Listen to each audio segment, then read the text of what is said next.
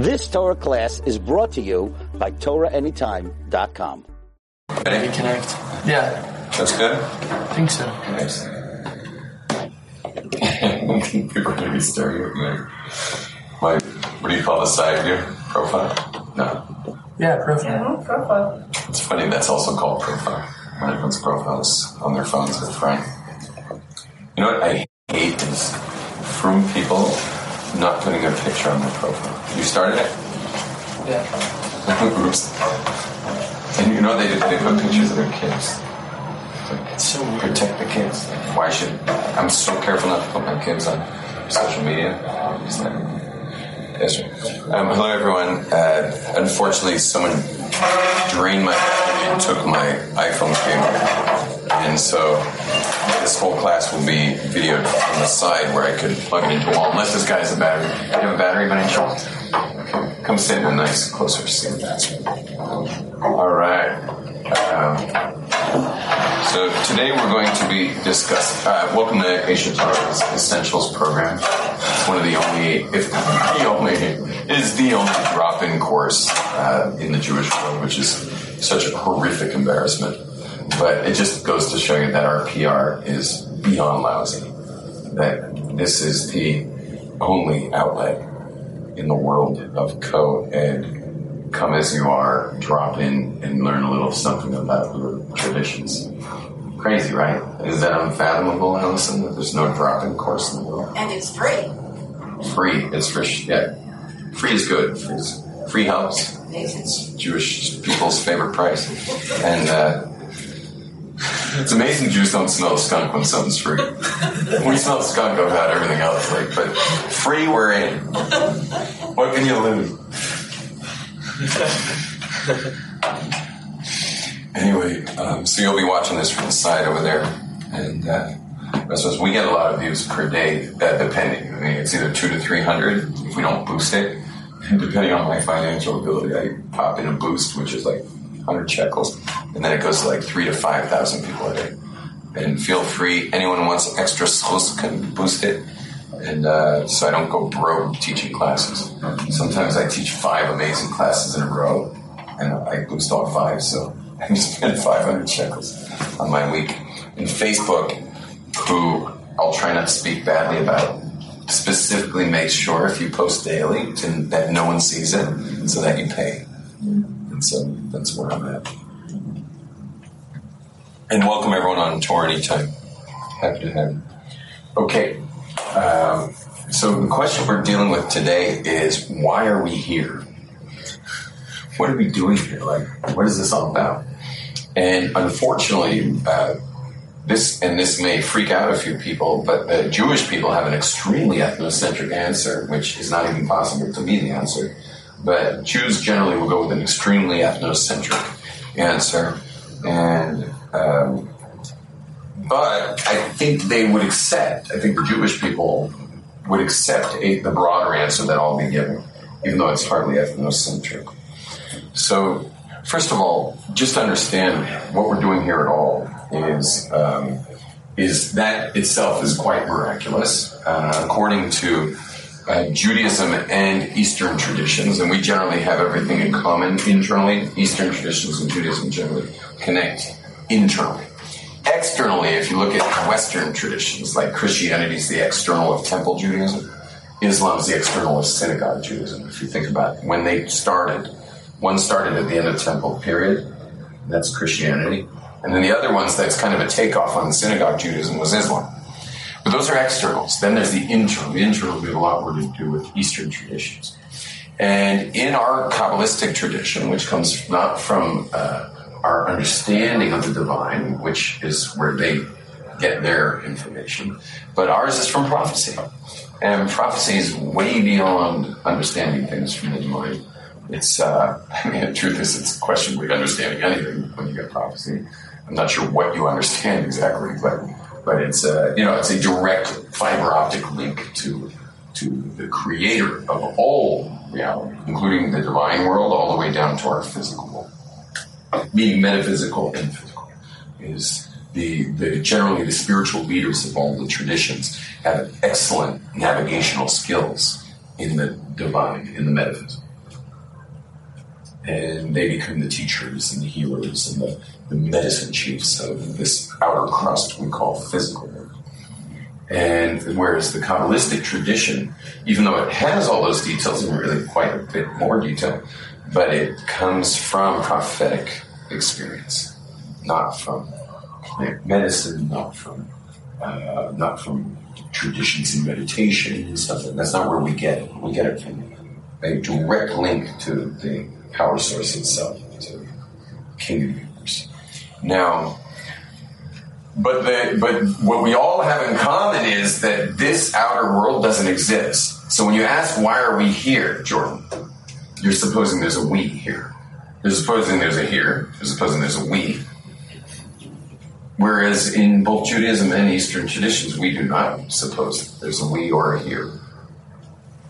It's not. And that's what you'll notice right at the beginning of one of the great Kabbalists, the Ramchal, right at the beginning of Derech Hashem, one of the famous works, The Way of God, which is obviously a big favorite for anyone who's tried psychedelics, is the very beginning of the book says that this world has no absolute existence.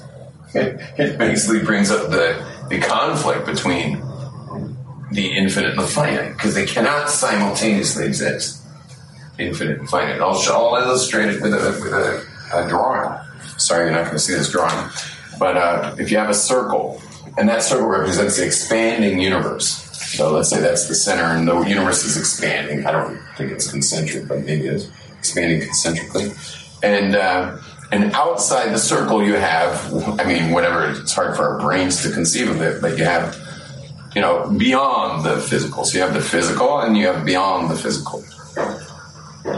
So that's the finite, and then you have the infinite. Now, what's wrong with the picture? Shall I give you a definition of infinite? Not the mathematical one, the regular one is that it's unlimited. Infinite means unlimited by space and time.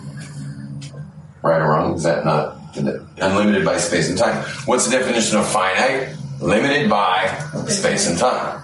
So what's wrong with the picture? What have we done to the infinite in this picture? We've limited it. Which way should it also go? Both ways. Well, out, I'm just saving Asia towards ink. In is where we would be talking about, right? In. So when we go in, though, what you see is you lose the circle altogether. Now, and therefore you see the conflict. Now, the word for this kind of conflict is called paradox. Paradox is when you have two conflicting things that stay true. See, normally when two things conflict, one's not true, and then it gets settled. You solve the conflict. Because when things are conflicting, there's generally one's not true. And then you solve the conflict. But in this particular case, this is a conflict, meaning finite and infinite simultaneously existing, is a paradox. It's a paradox, meaning it conflicts totally, because you can't have infinite and finite both existing absolutely. One has to be the subordinate. One has to be the created. And the other has to be the creator. One has to be a projection. Meaning either we're projecting there's a God or the God's projecting us. But you can't have us both be absolutely true. Someone's making something up. Either God's making us up or we're making God up. And you meet people who believe man makes God up. So what we wind up with here is just total infinite. Then that's in the end all that there is. If you say there's an infinite God, we don't exist. Because if it's infinite, it's not limited by space, then therefore it's also here. We can't see it. Now, I will bring back the circle. Okay, there's the circle. I'll put you in it.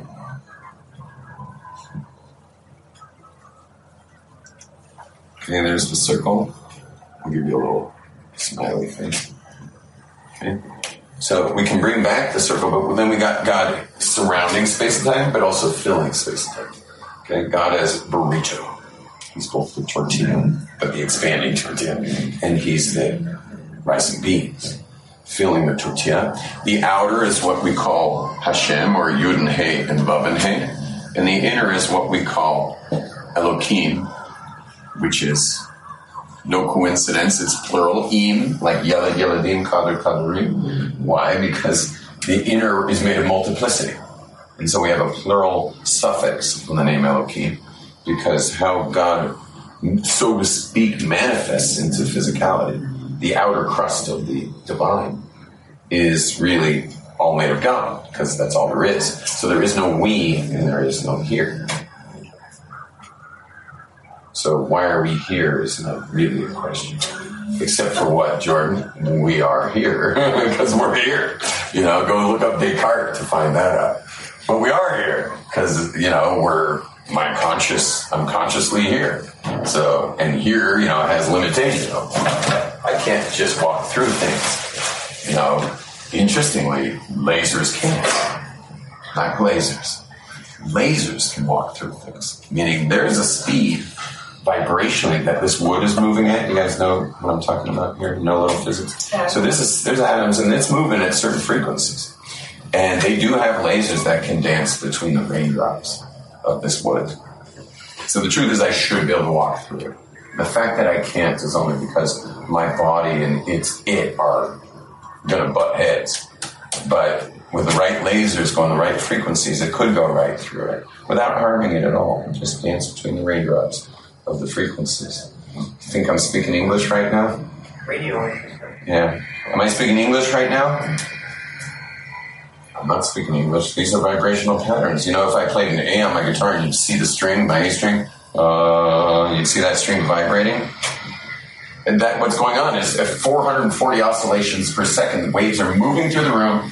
There's a little monkey playing drums on your tympanic membrane inside your head at 440 oscillations per second. It shows up in the sound, which is the speed of my vocal cords right now.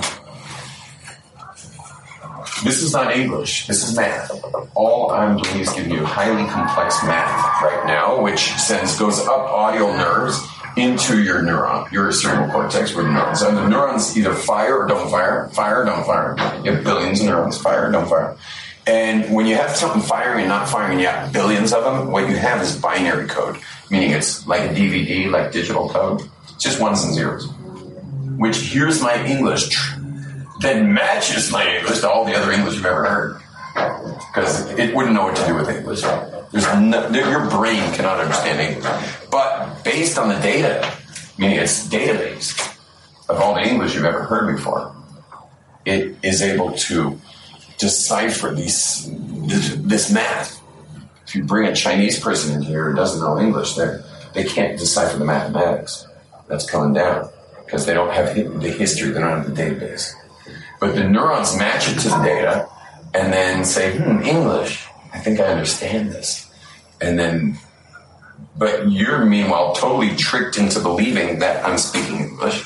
You also think I'm standing here. I mean, if you all pointed to me, you'd all be going like that right now. But I'm not standing here. I'm standing somewhere in your brain. You have a retinal nerve that is sending extreme amounts of data, way more than my voice, because it's coming at the speed of light. You know what the difference between sound and light is in speed? Whoa. And you're getting incredibly fast data. That's why when we meditate, we close our eyes, because it's like, I need more bandwidth. My eyes are collecting so much that my central nervous system is getting bombarded by the experience. And so when you meditate, you close your eyes, you create lots of bandwidth in your brain so that you can get conscious and not become consistently hijacked by all that data overload that's coming through the pipes.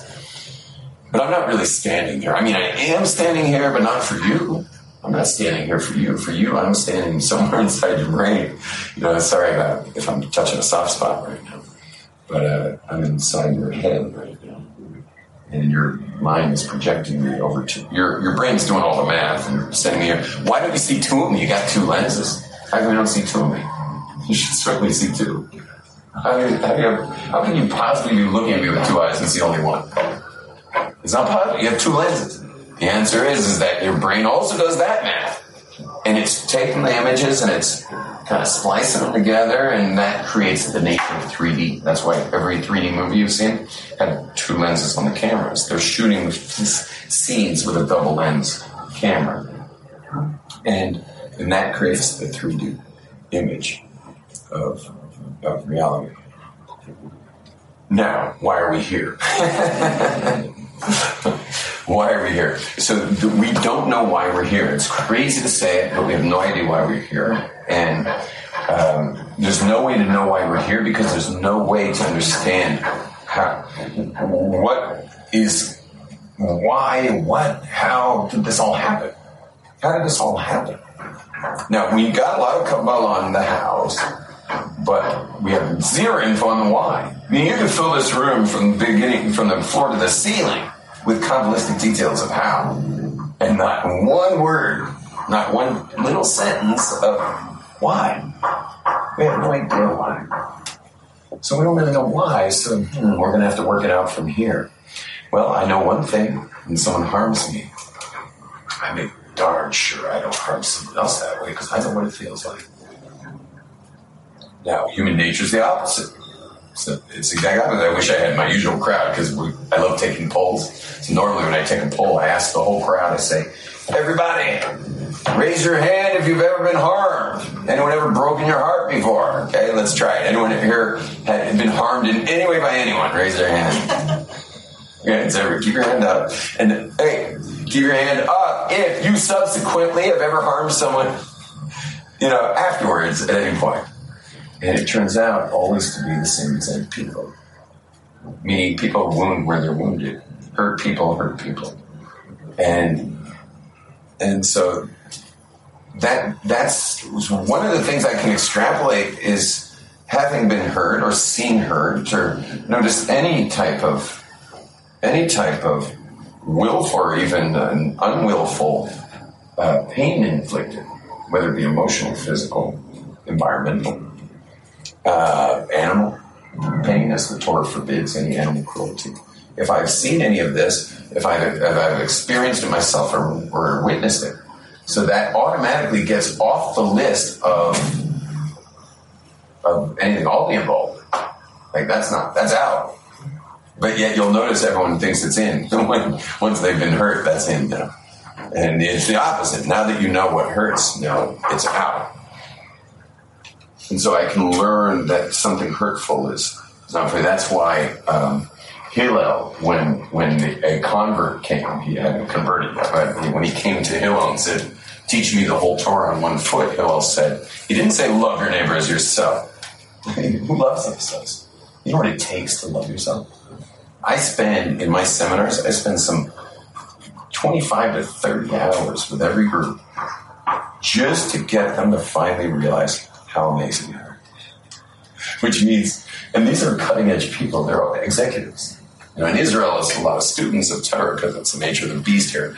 But in America, it's executives, CEOs of companies. It takes me 30 hours to get a guy who's, seems to be on, the cream of the crop, to be able to look himself in the mirror and say, I love you, to himself.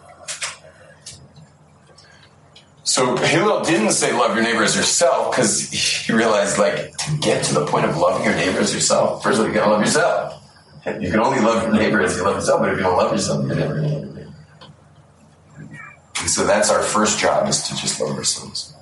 And then once we love ourselves, we love our neighbor. So therefore he just said, don't do unto others what is harmful to you. And so when I ask, what are we doing here? Even though there's no me and there's no here, there's no we and there's no here. Nevertheless, we seem to be here. And since I am here, I can start extrapolating. And one of the things I would extrapolate is to tread lightly. And the way I like to say it is have the least carbon footprint. Have the least footprint for the biggest hamstring. Meaning, have harmed the world the least, having touched the world the most. Each one of us touches the world the most. In our way, we all have a contribution. And we're here to contribute. So you want the least footprint, the biggest handprint in the world.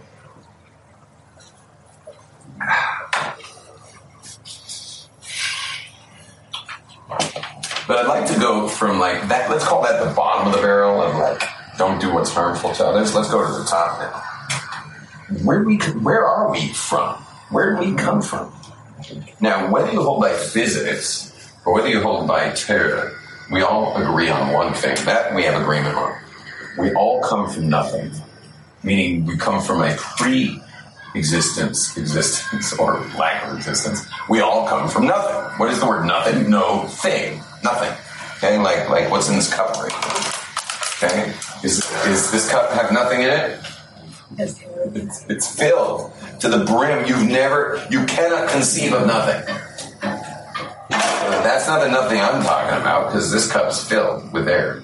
Every space is full. There's never been an empty space in the physical world, which is an interesting thing to meditate on.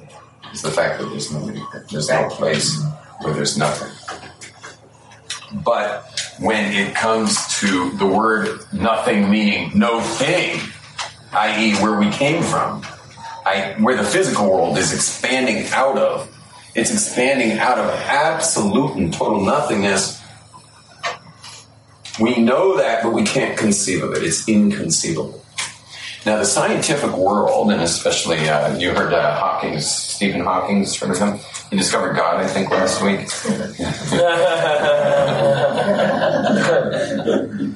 I didn't realize that joke was going to go over so well. I've been forgetting to tell it for like a week straight. He died this week or last week? I've been trying to tell that joke, but it just never came up. Did you hear Stephen Hawking discovered God? So, anyway, what happens is, science can be, making like great leaps forward.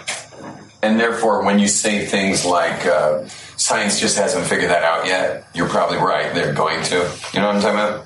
When people, there's certain problems science is trying to solve, and they've just made great leaps and bounds, especially the last 100, 200 years.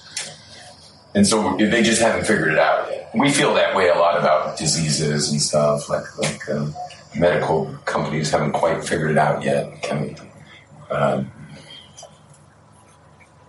But would you ever say that about something that they've made zero progress on?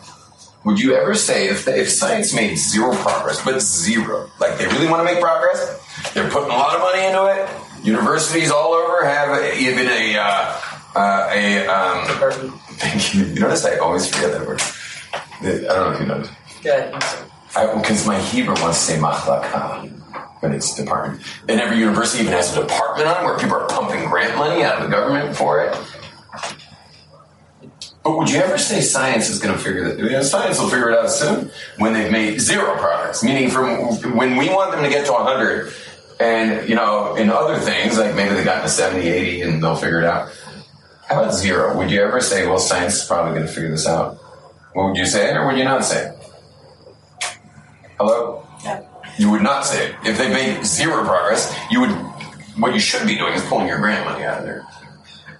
Anyway, that field of science is called theoretical physics. You guys ever heard of theoretical physics? Stephen Hawking was a theoretical physicist. And, thank you so much, Bob. Really, really appreciate it. So, theoretical physics is the study of what is the nothing. Meaning, we came out of nothing. They want to know. Listen, nothing makes what? What does nothing make? If there was nothing in this room and we boarded it up and came back 100 years later, what would be in the room? Same thing. Nothing. I'm used to having Jewish women, especially over Pesach, saying dust. But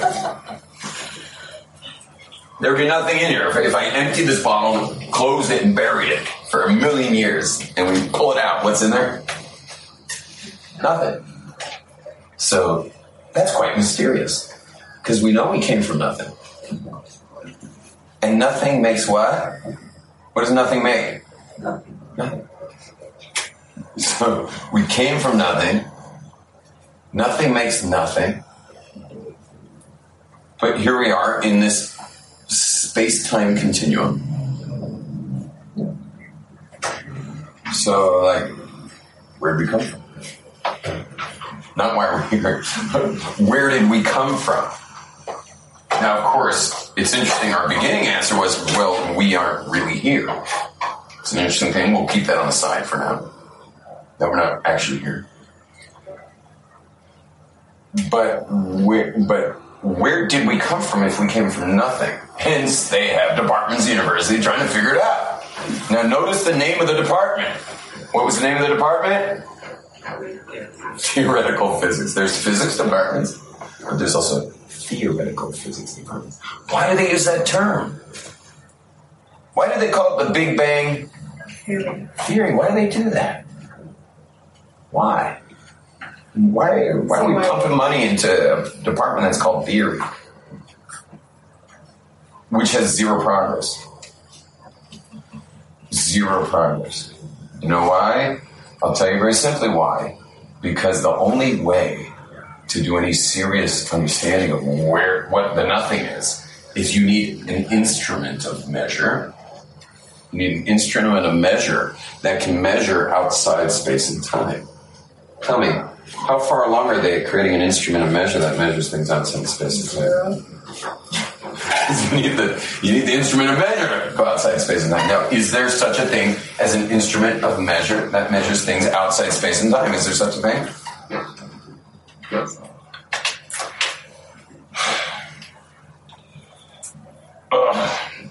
Yeah, it's called meditation.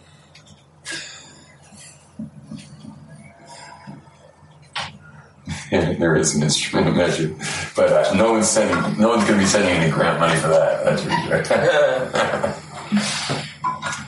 because we all have a consciousness. Think about it. Everyone in this room is conscious, which is that limited by space and time? Conscious. I'm not talking about your thinking. I'm talking about the consciousness that the thinking reports to. I mean, there's a you that's thinking. You are not the thinking. You are you, and you have thoughts that are coming towards you as I speak. Since the AC is on, I'll give you direct access to consciousness. Can I ask you, Ezra, to shut off the AC first? I know what button it is. It's the power button on the AC. It'll be clearly marked as a power button. I think it has the power button icon. Ready? Everyone hold still. Don't move. Just breathe.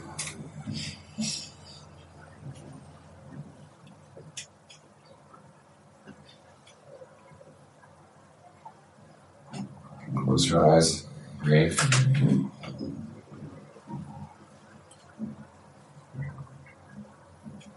Open your eyes.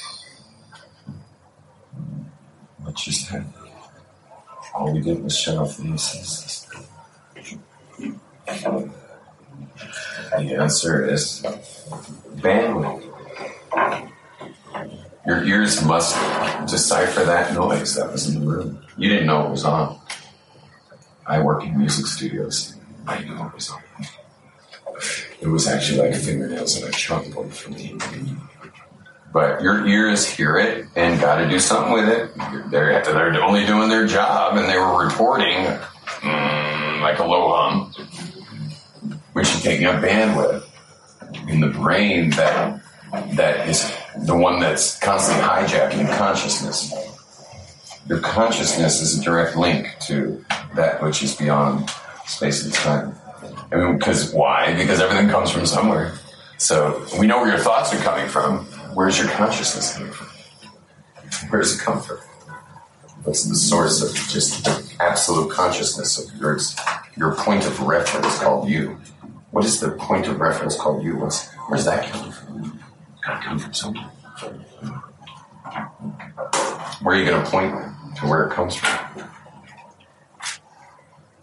That's why it says in every baby there are 3 partners. Father and mother create the physical, and on the 40th day, God inserts a soul, the consciousness. That is the soul. Sometimes I have students in here ask similar question here as they say, but here the answer is, it's true, but instead of it's not true, yours was it's not true, that we're here or that there's a we. But they say, how do I know I have a soul? The word I was the key word here.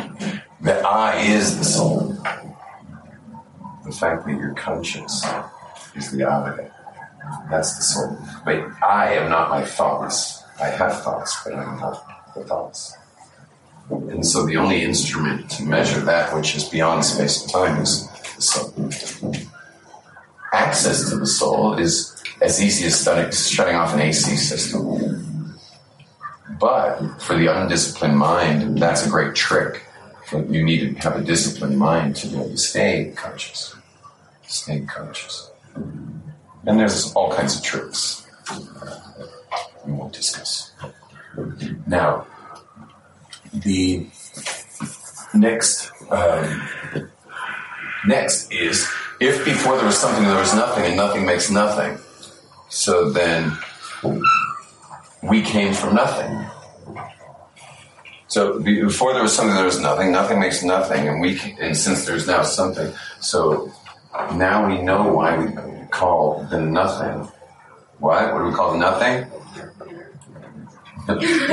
Something. No, it's nothing. Before there was something, there was nothing.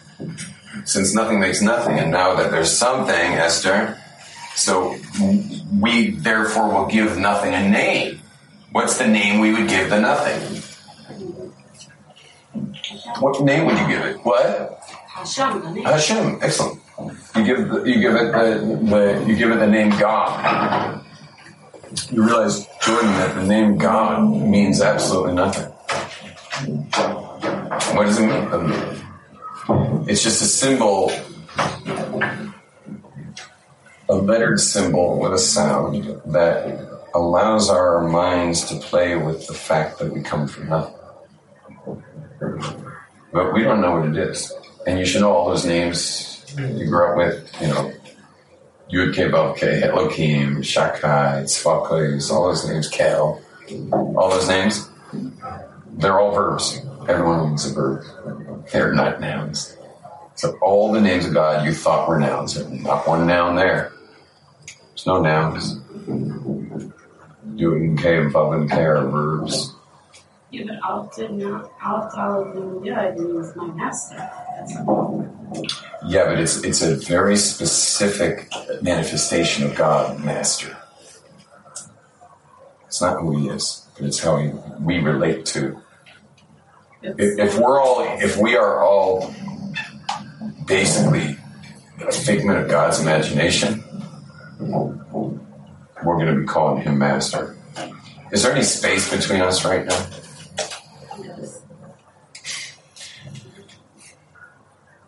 No. Well, there's space, but it's air. It's called air, but it's full. It's packed. All there really is God.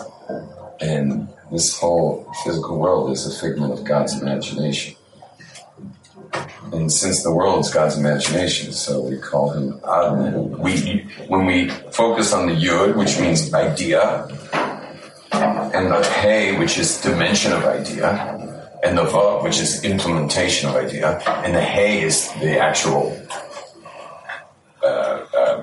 what's the word? The 3D expression of me, the actual created idea. If the idea was to make bottles, I'd like to start a plastic company in which we make toys. No, I'd like to make bottles. That's the Hey, the dimension of what I want to do with the plastic. Vav is making all the business and the money and everything, meaning getting all the finances together, finding a good plastic factory in China. That's the Vav. And then, but the final Hey is this. Or you could say the Vav is really the sixth Hesed word Tiferes, and that's a so you know what it means? So Chesed is the molten plastic going into a mold.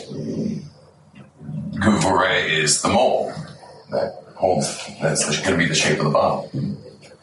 Tiferes is we need it to be exactly 2 liters. If it comes out 2.5 liters, we just wasted a lot of plastic. We're going to start again because 2 liters is probably some kind of a international level of what is convenient for a human being to buy because no one wants 2.5 liters. It's too heavy. So Tiferes is making sure the Chesed, the amount that we pour in, is the right amount to make a bottle that will hold 2 liters. That's Chesed going Tiferes. Netzach is that the machine doesn't just give a one-off. We don't want a sample. We want millions of these. So you got to keep it going. And so you might need oil for the machine and stuff to keep it on the Netzach mode. Hod is you don't want the machine, just kind of coming apart. So you're going to have maintenance and it's got its own vibrational level that can unscrew the screws on it. That's why you got to take a car in every year and just get everything tightened up again for service. So refocus this machine to do what it's built to do. And Yisod is that the whole entire system has to be set up for the consumer. There's something shaky.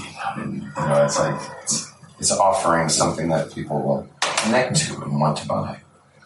And then Malchus is this is Malchus. This is the final hay of God's day. I just did the 6, and this is the final hay of God's day. Now,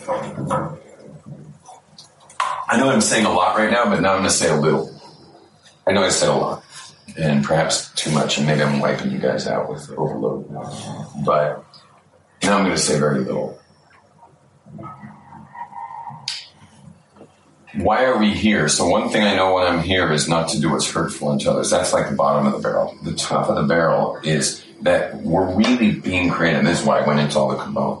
We're really being created for nothingness. And that nothingness seems to have an intention, because what's the propensity of nothing? To remain what? Nothing. So it clearly has an intention, otherwise it would have stayed nothing forever, so to speak, even though there's no time. It would have stayed as nothing. But yet it somehow created something. It has ability. Not only does it have the ability to create, but it has not only, meaning you can create something and it will expand into oblivion, and which creates chaos called entropy. And you just get more and more chaos the more it expands. But this nothing has not only intention to do it, ability to cause its expansion, but also an opposite attribute of order, which is the name Shakai, by the way. Shek Dai, that it's enough. Shin Dal Yud, that it's enough. That's the name. I told you all the names are verbs. We just did the Yud and the Hey, the Vav and the Hey with an expression of the Vav, all used to create a bottle, but we're talking about the world. The name Shin and Dalet and Yud is that it's enough. It's the name of God that causes the emulsification of order in creation, so that it doesn't just expand into oblivion, but it actually creates Earth. And maybe even other planets out there. God knows what's out there. And who says this is the only universe? None of this exists physically. None of this really exists. The whole space-time continuum is only going on in the nothing. The nothing made it out of itself. All there was nothing. So it made it out of itself. Well, what was it? It was nothing. So what did it use? It used intelligence, meaning it used Chachma, Bina, and Dat. The whole world's made of Chachma, Bina, and Dat. It's not that it's physical, it's within the Seichel, the Chachma, Bina, and Dat, or the intelligence or consciousness of God. Well, then God can have any number of these things. See, for us, the universe is made of great, vast space. But to God, there is no space. And therefore, to have multiple universes is, for God, a no-brainer. Which is like, it really gets mind-boggling, because, like, I mean, who's feeding the ants climbing up some tree in the Amazon right now? And who's feeding the aardvark? He's going to eat ants. Like God's dealing with all this stuff. Tremendous detail. He's giving the plants and animal. The plants are getting the photosynthesis from the sun. And the animals have this amazing food chain going on. It's like crazy involvement. Crazy involvement. It's only humans that he played the trick of not sustaining us. We have to sustain each other. I'm sustaining my children, and I'm sustaining, a couple other people that I employ, and I'm sustaining all kinds of random people at my door all the time. This is incessant flow. I mean, imagine living here. I imagine your doorbell rings once in a while in your neighborhood. You know what it's like living here where they don't have to fly. It's incredible. And these are our children's grandparents or parents. Our children's friends It's not like you can say no, like, sorry. This is all the community. We live in the community of the people coming to our doors. So no's not one of the options. Speaking of which, I do have to send out a Facebook to send more money because my money only goes so far for the community. Remind me, please. Send me a WhatsApp later or something later. Can I send it out? Sure. Just reminding me for funds for Pesach. Now, God played the trick on us that we got to help each other make it. The Midrash says the haves have and the have-nots have not because the haves are going to give the have-nots. We're created for that. I'll show you right in this room. I mean, we don't have a big crowd in the room, but let's try like this. Everyone who's a creative, raise your hand versus, and then we'll have everyone who's more structure-oriented. Right? A creative personality, structure personality. Okay, everyone who's more creative. What? Can't you read both? For sure, I'm saying you lean one way. Like you lean more towards structure versus someone who leans more towards creativity, creative expression in text. I'm creative. Okay, so everyone more creative expression, raise your hand. Make sure everyone votes. Everyone more towards structure, raise your hand. Okay, so you'll notice that it's always half and half, no matter how big the room is. If I have 10 people, it's 5 and 5. If I have 20, it's 10 and 10. If I have 200, it's 200 and 100. Why? Because if you're creative, you can't get anything done without a structured person by your side. The creatives are the Yud personalities, and the structures are the Vav personalities. But there's also a couple other categories of personality. I'm not going to go into that. But also the haves and the have-nots are all to share. I have some friends who were, I got a lot of colleagues who are, business people and come to my programs, my seminars, and sometimes they're up like some ridiculous amount. Like the guy's just up like $20 million, and like there's articles. He showed up in the press and stuff, and it's like really like doing well. So I got in touch with him, and I'm like, let's help out some people here.